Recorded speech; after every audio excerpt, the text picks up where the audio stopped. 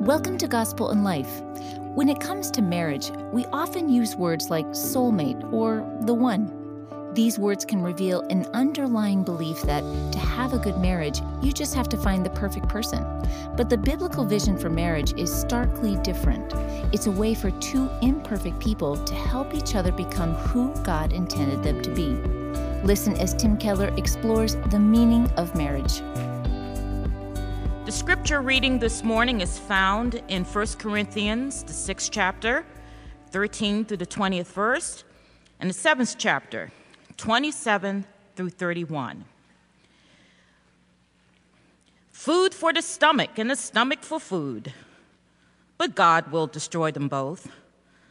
The body is not meant for sexual immorality, but for the Lord, and the Lord for the body. By his power, God raised the Lord from the dead, and he will raise us also. Do you not know that your bodies are members of Christ himself? Shall I then take the members of Christ and unite them with a prostitute? Never. Do you not know that he who unites himself with a prostitute is one with her in body? For it is said, the two will become one flesh. But he who unites himself with the Lord is one with him in spirit. Flee from sexual immorality.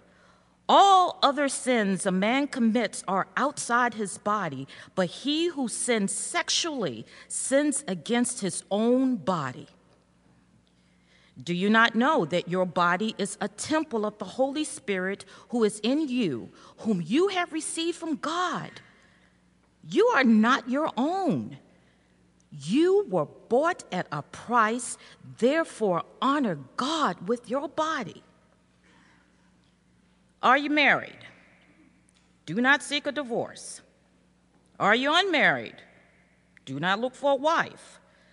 But if you do marry, you have not sinned, and if a virgin marries, she has not sinned. But those who will marry will face many troubles in this life, and I want to spare you this.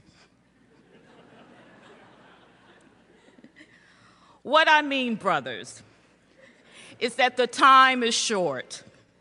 From now on, those who have wives should live as if they have none.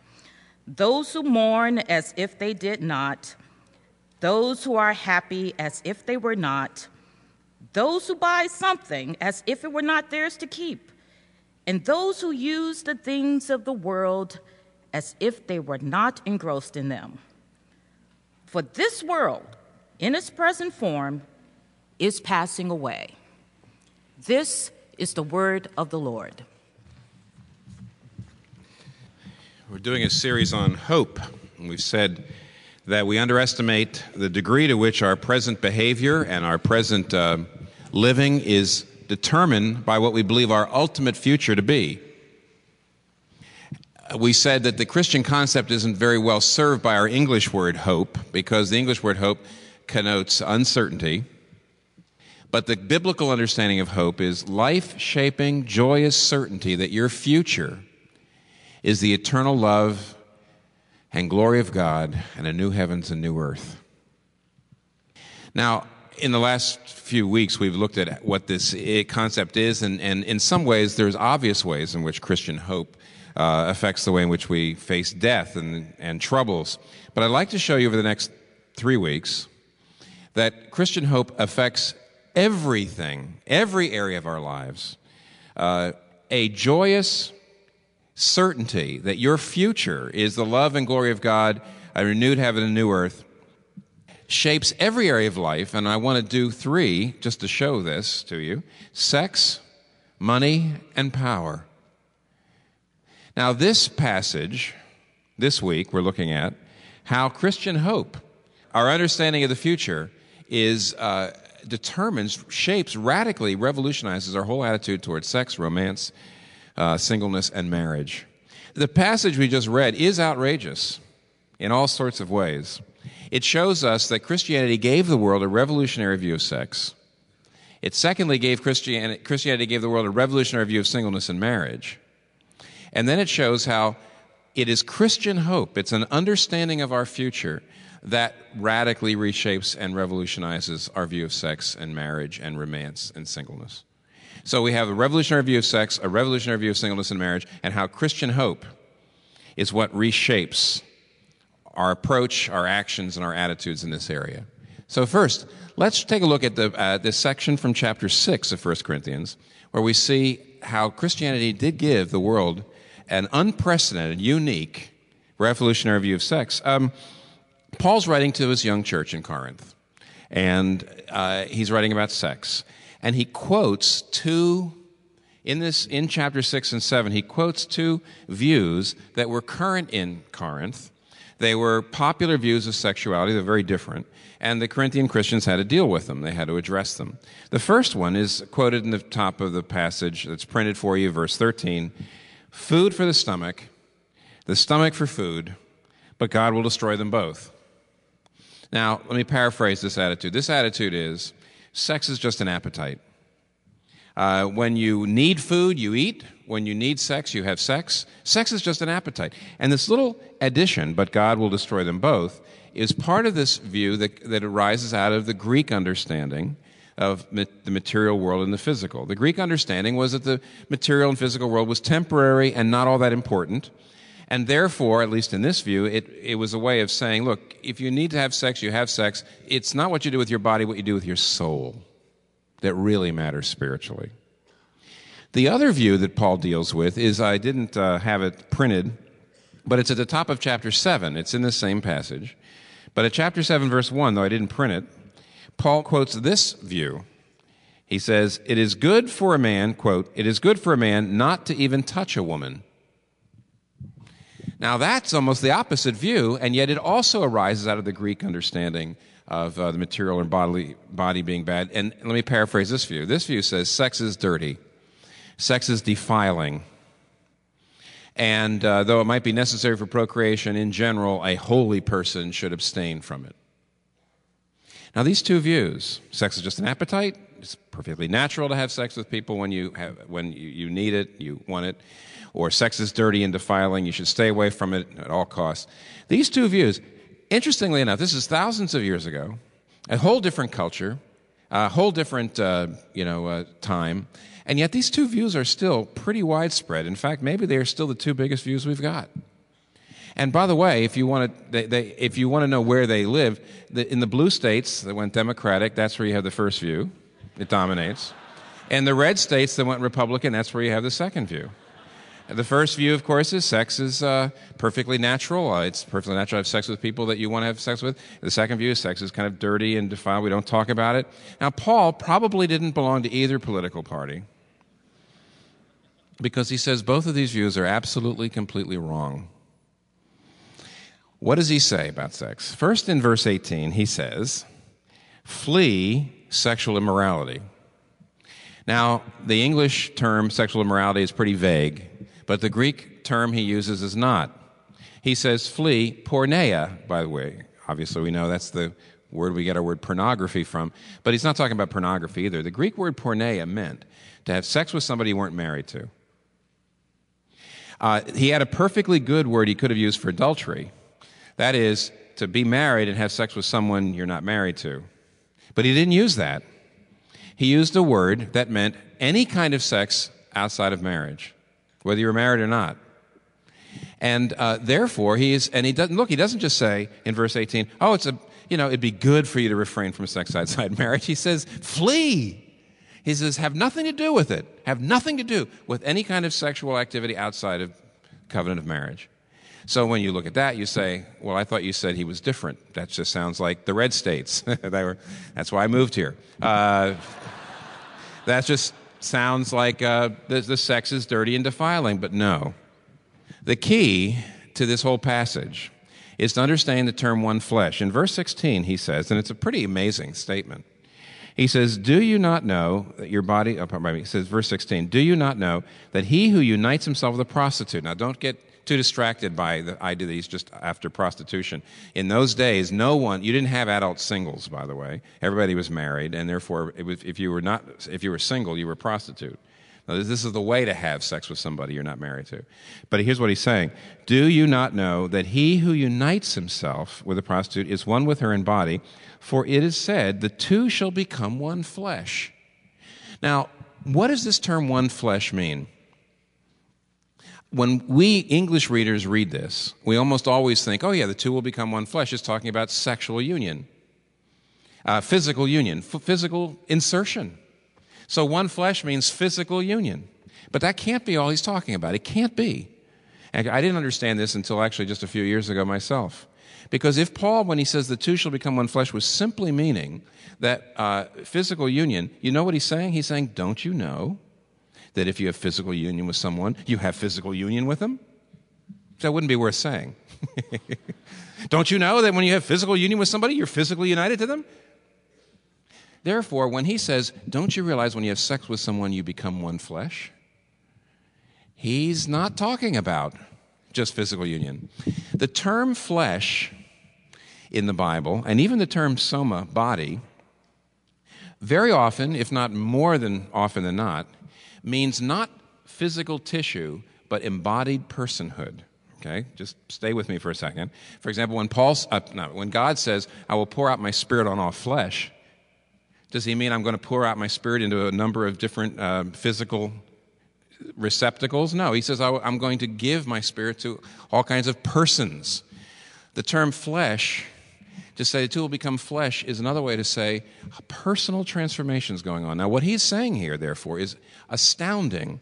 He's saying sex in any circumstances is designed to do this. And here's what the commentators say. This is unique. This was radical. And the historians and the linguists and the scholars understand. Here's two commentaries on this verse.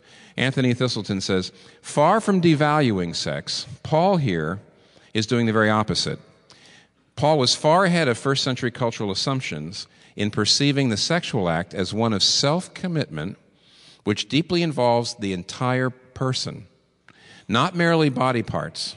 Paul is saying that sex is meant by God to be the full giving of one's entire self to the one to whom you belong.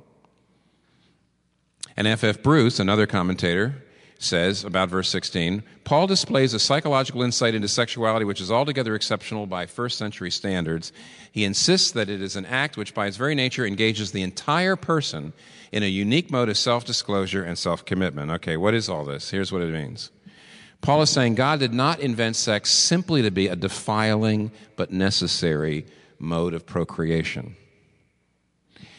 And he's going beyond that and saying, God did not even just make sex as a way of self-gratification or even self-expression.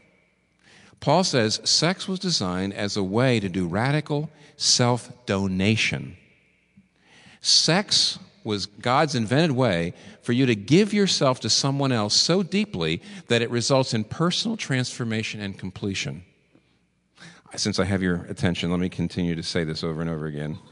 I noticed that when I talk on this subject, it gets quiet, so I got your attention, I might as well use it. Put it another way. Paul is saying you must never have physical oneness without whole life oneness. God meant physical oneness to be a bearer and a vehicle and a confirmation of whole life oneness. Put it another way. God is saying you must never get physically naked and vulnerable with someone without becoming vulnerable in your whole life. You must not become physically vulnerable without and hold on to your independence. You must become legally, economically, socially, emotionally, in every way committed. You must give up your independence. And if you do that, if whole body giving is done in a context of whole life commitment, it will result in deep soul nurture, in deep personal transformation and completion. Here's an example I've often used in other situations, but it works here perfectly. I have been involved in this one flesh thing for a number of years with Kathy, my wife. And as a result, my wife's mind and heart is so present with me that when I get into a situation and something occurs, an event occurs, even in a split second, now after many years of this, in a split second, I not only have my own instinctive way to act and think and speak in a situation, but I immediately know, instantaneously know, what my wife would think and do and say. And for that 1 second, I actually have the option of going either way. I have the option of saying which of these two modes of being is the wisest in this situation. Now, it's not that I've lost who I am. I'm still who I am. I didn't go through some Vulcan mind meld or something like that, you know. But I have been radically supplemented. Radically supplemented. In a way, from what I can tell from what this scripture is trying to say, been radically supplemented in a deep way because the self-donation, the physical donation, happened in the context of self-donation. See, we live in a society in which it's considered normal to give your body without giving yourself, to give your body, to have sex and hold on to your independence, hold on to your life, keep control, your individual control. What is Paul saying? When he says, don't you realize that this is the only sin that sins against your body? If the word body and flesh here simply means the tissue, then he's wrong. Suicide is against the body. Addiction is against the body. So what is he saying? What he's saying is that when you have sex outside marriage, you are abusing and you are dishonoring and you're actually destroying this incredible person-shaping commitment mechanism of deep soul nurture and personal transformation. When you give your body to someone without giving your whole self to them, you're destroying your commitment apparatus. This is built to do deep radical self-donation and personal transformation and completion. Paul, therefore, has a view of sex, as the commentators say, as the scholars say, so lofty, highly beyond anything that had ever been written up to that time. It's astounding. This is not the sex is appetite approach. It's not the sex is dirty approach at all. Now, where did this come from? The questions arise, right? First of all, where in the world did this come from? And second question that comes up almost immediately, especially in New York, are you saying that unless I'm married, I've had it? My life will never, come to fruition? Let's keep going. The second point we said is not only Christianity gave the world a revolutionary view of sex that had never been seen before, but secondly, Christianity gives the world a revolutionary view of singleness and marriage that the world had never seen before. Let me paraphrase verse 27 and 28. Verse 27 and 28 is remarkable. Let me paraphrase it for you. Paul says, are you married? Great. Don't try to become single. But he says, are you single? That's great. Don't be too eager to get married. Married's a lot of headache. If you're married, that's fine. That's a great way to be as a Christian. If you're single, that's fine. It's a great way to be as a Christian. Don't be too eager to change statuses. Let me tell you, it's easy for you to sit here and say, well, that's kind of interesting. You have no idea how staggering this is. This was the most shocking thing ever said up to this time about singleness and marriage. It was not only shocking then, but it's actually shocking for today. It's shocking in that time, and it's shocking in this time. What do I mean? First of all, it was shocking in that day. It's hard for us to realize as individualistic people who live in an individualistic society how in traditional societies, especially ancient societies, there was no such thing as individual honor, success, or achievement. You had no individual honor, success, or achievement. You only had family honor, success, or achievement. You as an individual could not be given prominence per se. There was no individual achievement per se. Your family had to become prominent. Your family had to be successful. And therefore, you had to be married. You had to have children. Or you were no one. You had no future. You had no security. You had no significance at all. There were no single adults unless you were prostitutes. And yet, Christianity comes along, and when Paul said what he said, Christianity is the first religion, it's the first philosophy, it's the first thought system that ever lifted up long-term singleness for an adult and said, this is a perfectly good way to be. That was absolutely stunning. Stanley Hauerwas, a scholar at Duke University, says, one of the clearest differences between Christianity and all other religions was Christianity's idea of singleness as a paradigm way of life for its followers. Paul and Jesus both say that some people will choose not to be married, and that's a good thing. This was revolutionary in ancient societies. The implications have seldom been appreciated. It breaks, since Jesus and Paul, It broke the absolute necessity of the family. Now, creating a family is not something we had to do. Christianity was absolutely amazingly unique in saying, sure, it's okay to be single. And Rodney Stark, who's I mentioned him last week, did I not? And he's a scholar that studied early Christianity. Rodney Stark puts this, listen to this. He says, if Christian women became widowed, they enjoyed substantial advantages over those around them. Pagan widows faced great social pressure to remarry. Caesar Augustus had widows fined if they failed to marry within 2 years. If you lost your husband and you didn't get married within 2 years, you got fined. Because single adulthood was absolutely illegitimate. Because there was no significance apart from family. There was no future apart from family. There was no security apart from family. But among Christians, says Rodney Stark, widowhood was highly respected, and the church stood ready to sustain poor widows, allowing them a choice as to whether they wanted to marry again or not. Marriage is one of the most significant human relationships there is, but is also one of the most difficult and misunderstood. In The Meaning of Marriage, Tim and Kathy Keller offer biblical wisdom and insight that will help you understand God's vision for marriage. Whether you're single, considering marriage, or someone who's been married a long time, The Meaning of Marriage will help you face the complexities of commitment with the wisdom of God. The Meaning of Marriage is our thank you for your gift to help Gospel in Life share the love of Christ with people all over the world. So request your copy today at gospelinlife.com/give. That's gospelinlife.com/give. So on the one hand, what Paul was saying about singleness was amazing. On the other hand, I also said it was amazing then, but it's amazing now. Because you know what Paul is saying? This is pretty astounding. Paul says sex, he gives us the highest view of sex anyone ever had. And then he says it's quite all right to live your whole life without it. He's assuming, of course, that singles do not have sex. And after he says this incredible thing about sexuality, then he turns around and says, he says, you know, you can live a perfectly fulfilled life without it. And that is not something that people today believe at all. We live in a radically different society than the ancient times, but what Paul is saying is just as revolutionary. Ernest Becker, who I've quoted before because he wrote a book called The Denial of Death, won a Pulitzer Prize for it, which is really important to this whole series. Ernest Becker says that we are the first society, secular Western society, we're the first society who has a widespread belief that there is no ultimate future.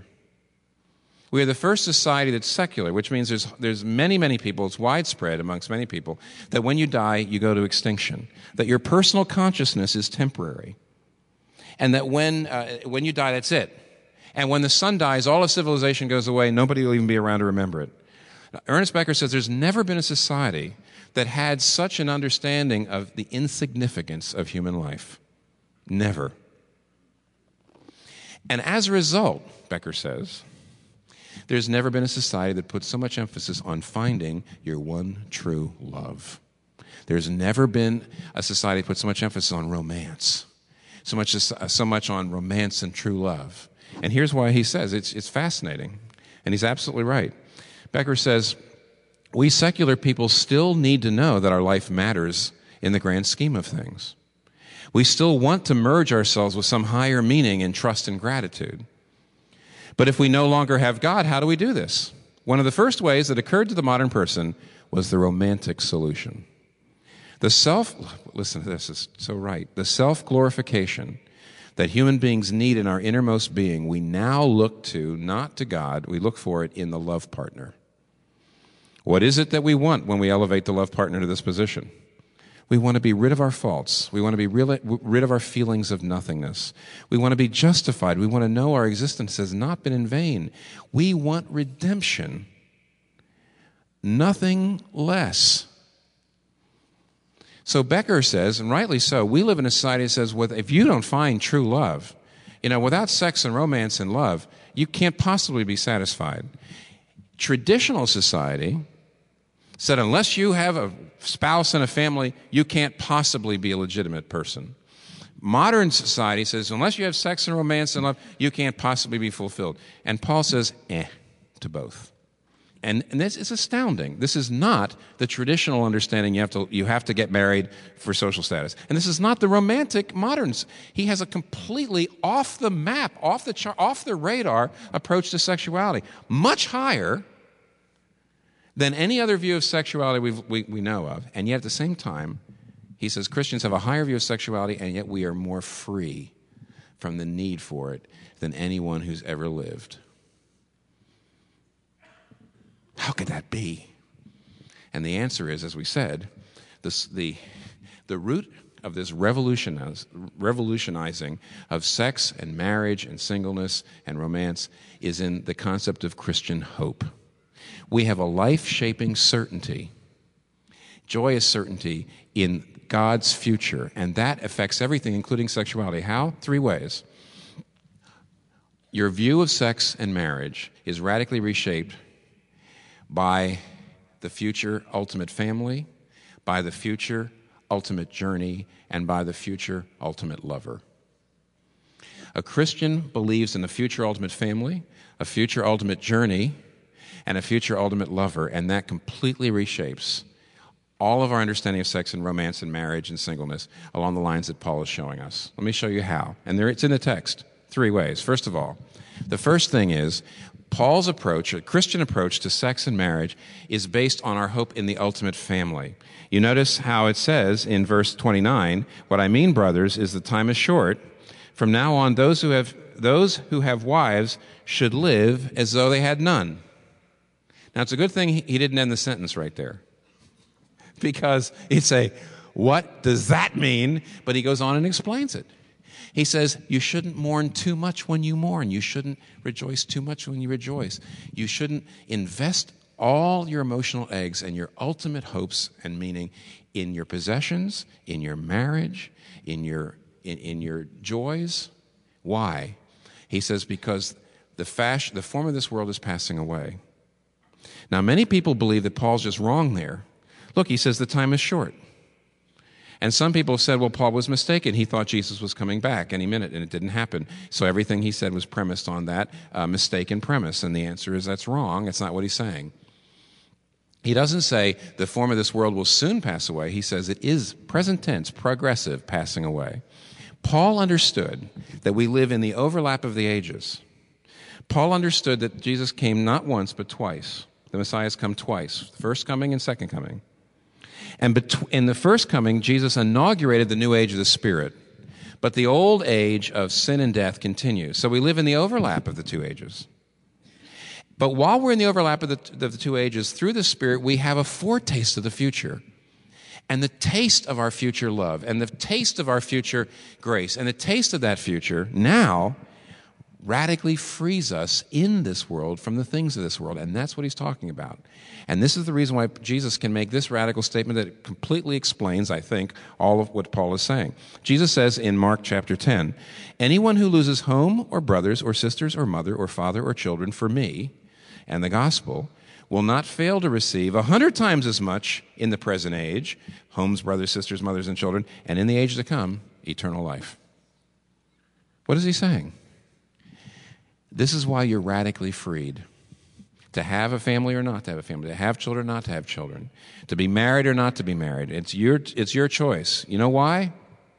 Because it says, even now, we have a foretaste of the future through we're part of God's family. We're part of the church. We're part of the community of brothers and sisters. We're part of God's children. And in the future, we'll get the only family that our hearts really, really need. And that radically frees us. This is the reason why Stanley Hauerwas put it like this, still explaining this idea of singleness. He says, singleness was legitimated in early Christianity, not because sex was questionable, but because the church lives in the overlap of the ages. Christian singles gave up having heirs. In ancient times, there could be no more radical act than that. This was a clear expression that one's future is not guaranteed by the human family or your children, but by God. Now, in the overlap of the ages, both singleness and marriedness witnesses to hope in God's future renewed world. Those who don't have children have hope in God's ultimate family. Those who do have children also have hope in God's control of history. For Christians do not place their hope in their children, but rather their children are a sign of their hope, that God has not abandoned this world. So on the one hand, the fact that we have an ultimate family coming, and we have a foretaste of it right now in the church, means that we're radically free. The traditional conservative society always makes an idol out of the family. And our Christian hope undercuts that. But we live in New York. This is not traditional conservative society. We got a different issue. And like I said, first of all, our view of sex marriage and the family is revolutionized by our hope in the ultimate family. Secondly, it's revolutionized by our hope in the ultimate journey. The ultimate journey. Now, what do I mean by that? Notice how Paul says, when he's talking about fornication and sexual immorality, your body is a temple of the Holy Spirit. And that reminds us very, very much of this classic passage where Paul also speaks about marriage, where he says in Ephesians 5, listen, husbands, love their wives as Christ loved the church and gave himself for her to make her holy, cleansing her by washing with water through the word, to present her to himself a radiant church without stain or wrinkle or any blemish. Now, here's what Paul is saying. He says marriage is, first of all, not just a social duty, but it's not even primarily a way of just personal gratification and fulfillment. Marriage is a wonderful but very, very long and hard journey. And here's why. Every one of us is made by God, and we're so far from being what God meant us to be. You might say every one of us has an acorn. Our true self is like an acorn in us. And it's smothered by bad habits. It's smothered by fears, by sin, by anger, by things that we grew up with that we're trying to overcome, bad habits. And the only way that acorn is ever going to grow, the only way we're ever going to become all we were meant to be, is through a long, hard process of failures and then repentance and then grace. And if you go through that journey, not as a single person, but with another person in marriage, that is going to be one conflict after another. That's what Paul's talking about. He is absolutely realistic about the fact that as wonderful as it is, marriage is a long, hard journey. There's just no sentimentality about Paul here. There's a realism, and yet there's a joyous realism. Now, for example, Stanley Hauerwas, this guy I've been quoting from Duke, says something about this that I know will get a response from you. He says, equally destructive as the moral obligation approach to marriage, that you must do it for social status obligation, equally destructive is the self-fulfillment ethic that assumes that marriage and family are primarily ways of personal happiness. The assumption is that there is someone just right for us to marry, and that if we look closely enough, we will find that just right person. This overlooks a crucial fact, and that fact is this, that we always marry the wrong person. We never know whom it is we marry. We just think we do. And even if we do marry the right person, just give it a while and he or she will change. For marriage, being the enormous thing it is, means we will not be able to stay the same person after we've entered it that we were before. Marriage changes us, so we can't be sure before you marry who the person will be that you're married to in a couple of years. The great challenge, says Hauerwas, of marriage, therefore, is learning to know and love the stranger to whom you often find yourself married. And Lewis Smedes, an older minister, when he wrote this when he was in his 60s, I think, or 70s, he says, my wife has lived with at least 5 different men since we were married, and each of the 5 was me. But where's the journey going? See, Paul is saying it's hard. It's terribly difficult. It's going to be conflicts. But where's the journey going? C.S. Lewis says, he can make the feeblest and filthiest of us, if we let him, into a dazzling, radiant, immortal creature, pulsating all through with such energy and joy and wisdom and love as we cannot now imagine. A bright stainless mirror which reflects back to God, perfectly though on a smaller scale, his own boundless power and delight and goodness. The process will be long and in parts very painful, but that is what we're in for, nothing less. If you understand this view of marriage, then you'll realize that you're not looking for finished works of sculpture, but just great blocks of marble. And when you fall in love with somebody, you shouldn't just be falling in love with what they are. You should be excited about their future. You should be attracted to what God is going to make them that you can discern. In other words, falling in love in a Christian way is to say, I am excited about your future. And I want to be part of getting you there. I'm signing up for the journey with you. Would you sign up for the journey to my true self with me? It's going to be hard, but I want to get there. And what you see, that future orientation, that hope that you are going to get there, you're going to be stainless, without wrinkle, radiant, beautiful. That's what Paul says is the goal of marriage. But what a long journey. And yet, it's our understanding of that journey that makes marriage both realistic and yet joyful. If you believe it's just a duty, you don't see the glory of it. If you believe it's all going to make you very happy, you're going to be looking for low-maintenance people who are perfectly going to satisfy you all the time, and you're going to be absolutely disappointed. So first of all, your view of sex and marriage is radically shaped by the ultimate family. Secondly, it's radically shaped by your knowledge of the ultimate journey. But thirdly, it's radically shaped by your hope in the ultimate lover. See this verse 16 that we talked about before? Do not you know that he who unites with a prostitute is one with her in body, for the two shall become one flesh? Look at the bookends. The verse before says, do you not know that your bodies are members of Christ himself? Verse 17, but he who unites himself with the Lord is one with him in spirit. The bookends of union, sexual union, is union with God. What does this mean? When Jesus was talking to the woman at the well, John chapter 4, he says, I have living water. I have water that if you drink it, you'll never thirst again.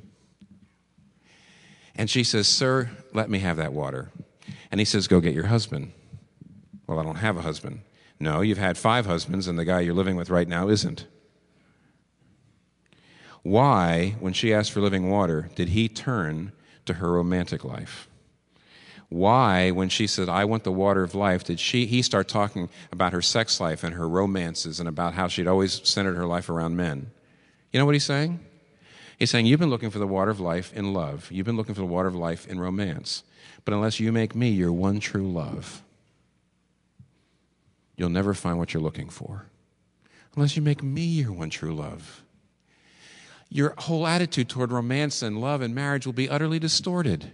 Unless you make me your one true love and find the water of life in me. Unless you make me your one true love, Jesus says, you're either going to be too desperate for romance, and you're going to put all the deepest hopes of your heart in finding that one true love, which means you're going to be desperately looking all the time, and you're going to stay with the wrong kind of people too long. And if you do get married, you're practically going to smother the person under your expectations, and no human being can do that. Or you're going to be so scared of it. You're going to avoid it. You're going to be cynical about love and marriage. You're going to be hard. He says, don't you understand? Unless you make me your one true love, you're going to make bad decisions about trying to find it, and when you do get it, you won't be able to enjoy it. Make me your one true love, or you'll never know love. You'll never know it. Don't you see? This is the highest view of sexuality possible. Paul is saying, the gospel says, that human sexuality is a dim reflection of what it's going to be like to fall into the arms of the Lord on the final day. That's the lover we need. That's the closure we need. And even the foretaste of it, we only have a little bit of that by faith, but even the foretaste of it now, if you have it, you have some sense of his love, just some sense of his love on your heart, that radically frees you and radically puts sex and love in the right proportion in your life. But just think what that must be like, that day when we fall into our lover's arms. Because if sexuality is just a dim hint of it, and it's such dynamite, what must it be like to finally get the spouse our hearts are looking for? And one last thing, but it's a very, very important last thing, not really an afterthought at all.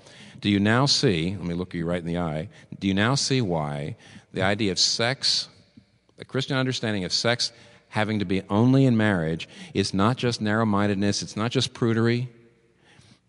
You cannot have intimacy with God unless you lose independence. You cannot have intimacy with God unless you lose your independence. If sexuality is a reflection of our relationship with God, think. You cannot have intimacy with God without losing your independence. And get this, even God couldn't have intimacy with us without him losing his independence. You say, what are you talking about? God could not become one spirit with us. He could not enter into intimacy with us unless he lost his independence, unless he gave it up. Where did he do that? On the cross. He became human.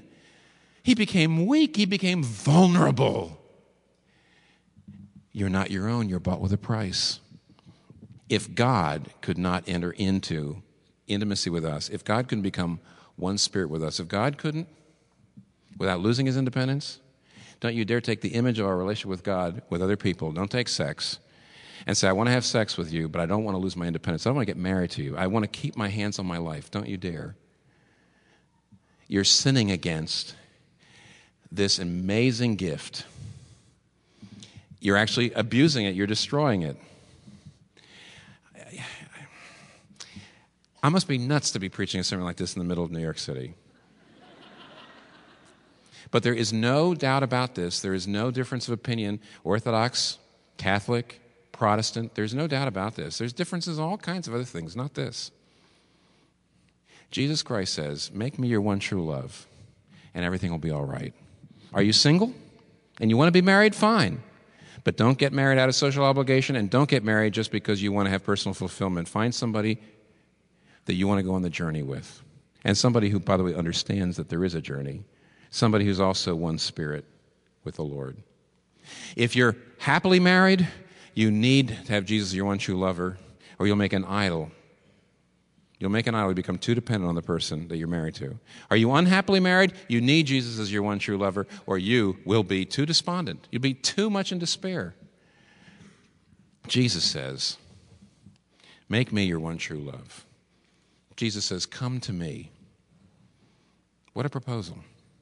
Let us pray. Thank you, Father, for giving us this promise of intimacy. It's astounding. It's kind of outrageous. And yet we are grateful that you make this invitation. On the cross, you got down on one knee and proposed to us. You yourself, you lowered yourself. You came down. You lost your independence. You became vulnerable. Oh, Lord, we do not enter into intimacy with one another unless we make ourselves radically vulnerable to each other and give ourselves. You gave yourself to us. We give ourselves to you, and we pray that you would we would be enabled to make that pattern, the pattern for all our relationships, and we pray that we might so taste your love that we'll be radically free to pursue romance and love or not, to pursue marriage or not. Please, Father, give us this freedom. Give us this grace. We ask it in Jesus' name, amen. Thank you for joining us today. If you were encouraged by today's podcast, please rate and review it so more people can discover this resource. And thanks again for listening. This month's sermons were recorded in 1991. The sermons and talks you hear on the Gospel and Life podcast were preached from 1989 to 2017, while Dr. Keller was senior pastor at Redeemer Presbyterian Church.